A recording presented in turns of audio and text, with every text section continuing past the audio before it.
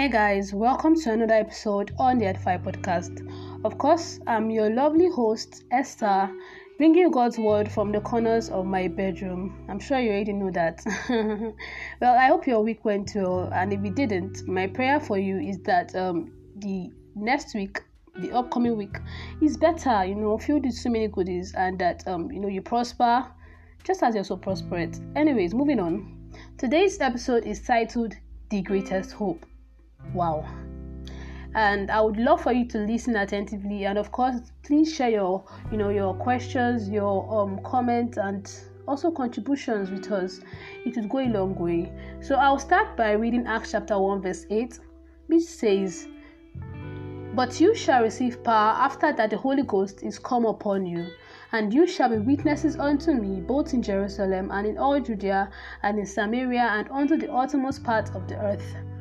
The later part says, "And you shall be witnesses unto me." Question: what exactly were they witnessing? This is Jesus before he ascended into heaven. So the question is, what exactly were they witnessing? And then fast forward to Acts chapter 2 verse 32. The Bible tells us, "This Jesus had God raised up, whereof we all are witnesses." So that answers our question. They were not just witnessing the fact that Jesus Christ existed, but most especially, specifically, they were witnessing of the fact that Jesus Christ died and rose again. It says, "This Jesus had God raised up, whereof we all are witnessing." So they were witnessing the resurrection of Christ. Acts chapter 3 verse 15 explains further. It says, "And killed the Prince of Life, whom God had raised from the dead, whereof we are witnesses." Again, talks about them being witnesses. So who is a witness? I searched the English dictionary, and a witness is someone who confirms, validates, or attests of a fact or event. So we can say that the disciples were to confirm, validate, or attest of the fact or this particular event. So that will lead me to say that the resurrection of Jesus is not just a statement of faith.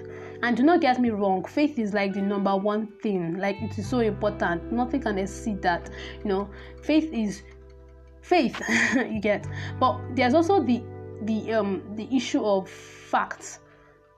There's also the issue of facts. So the resurrection of Jesus is not just a statement of faith, which, don't get me wrong, is very important, but also that of historical facts. That has historical backings to it. So imagine now we are reporters and we want to get to the end of this the end of this situationship. And so we had to ask some questions, because the Bible tells us that the chief priests attested that the disciples stole the body of Jesus. Okay, let's assume that was what was brought to the table. So the first question I'll ask is, how did the disciples steal Jesus's body? What happened? Like, the soldiers were all sleeping, and then the disciples did what? They tiptoed, and then they broke in. This is pure prison break. And they were all still sleeping.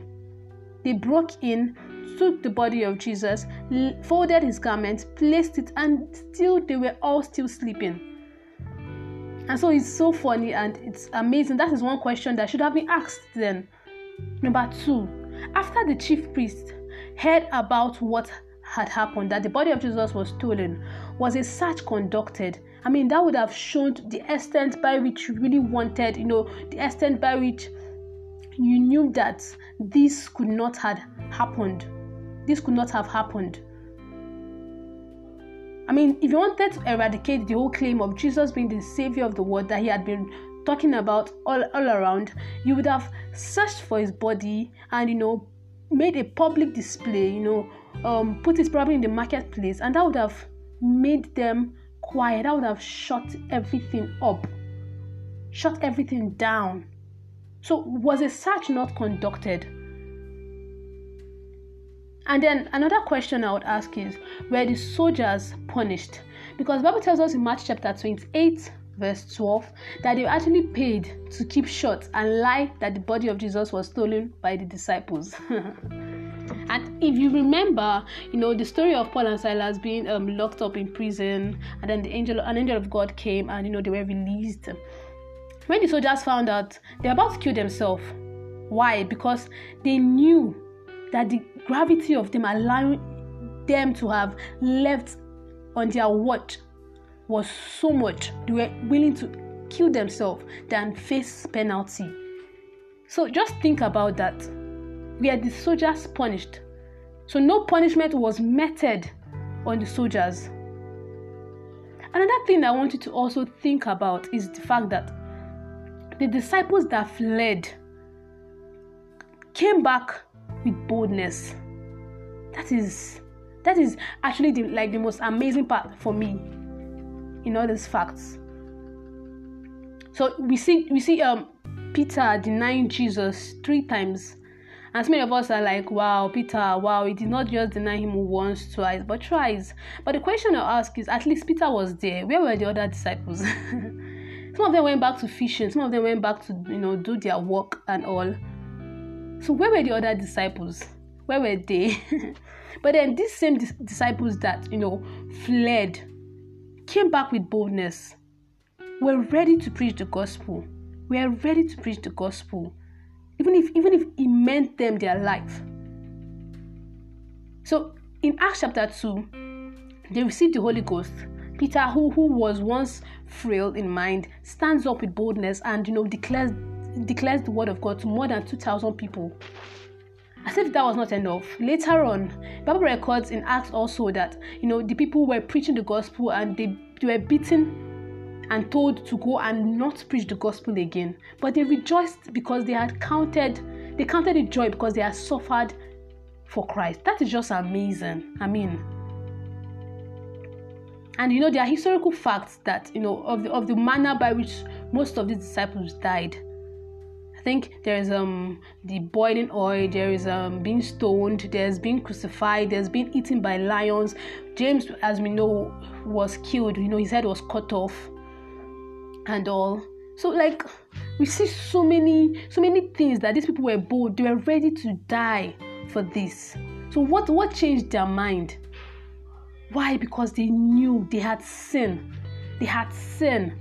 1 John chapter 1 verse 3 says, "That which we have seen and heard declare we unto you, that you also may have fellowship with us, and may have and truly our fellowship is with the Father and with His Son Jesus Christ." They had sinned. They had heard. These people are the people that they saw it one-on-one and all. And again, don't get me wrong, faith is still very important. Believing without sin is still very important. After all, Thomas wanted to feel Jesus, see Jesus before he believed. And after, Jesus came and he said, "Feel me." Thomas was like, "My Lord, my God." But then Jesus says, "You believe because you have sinned. Blessed are those that believe though they've not sinned." But the whole change of mindset of the disciples could only mean one thing. That Jesus actually rose again. What did they have to gain by dying? What did they have to gain by being tortured for the gospel? What did they have to gain? If it was all a bluff, if it was all a bluff, or if it was all a fable, what did they have to gain? That is the question you should ask yourself. It could only mean one thing, that Jesus died and rose again and never died again. That the message he has been preaching about eternal life, it wasn't a fable, he wasn't bluffing, it was real, it is real. That is what it means, guys. That this fable, this news is not a fable. That Jesus Christ says, "For God so loved the world that he gave his only begotten Son, that whosoever believeth will not perish but have everlasting life." So guys, everlasting life, eternal life is not a fable. The fact that Jesus Christ died, resurrected, and never died again tells us that also because we are in him, we have the hope that also we would be like him. Bible tells us Christ in us, the hope of glory. Christ in you, the hope of glory. And that is our greatest hope. If Jesus died and rose, he is the only one to be trusted of what he says on eternal life. And Jesus tells us that if you believe, you will not perish, but you have eternal life.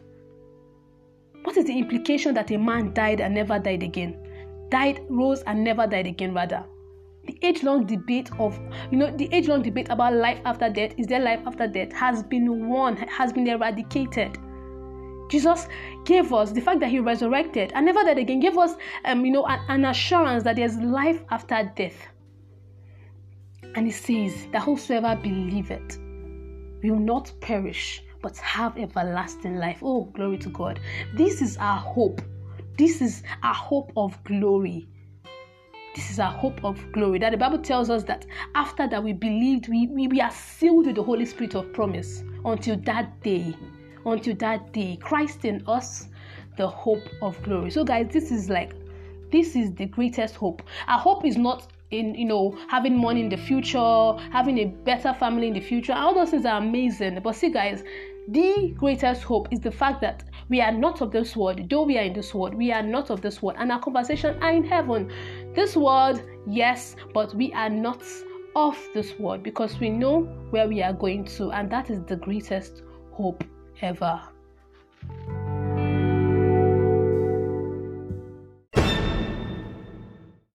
So guys, we've come to the end of today's episode. I'm sure you were really blessed. Don't forget to share this episode with a friend or a loved one. Like I always say, you just might be saving a life, like literally saving a life. Also, you can share, your comments, your opinions, what you learned with us on that episode post on Instagram at Edify with Esther. It would really go a long way. Until next time, I remain your host, Esther, and I am signing out. Bye.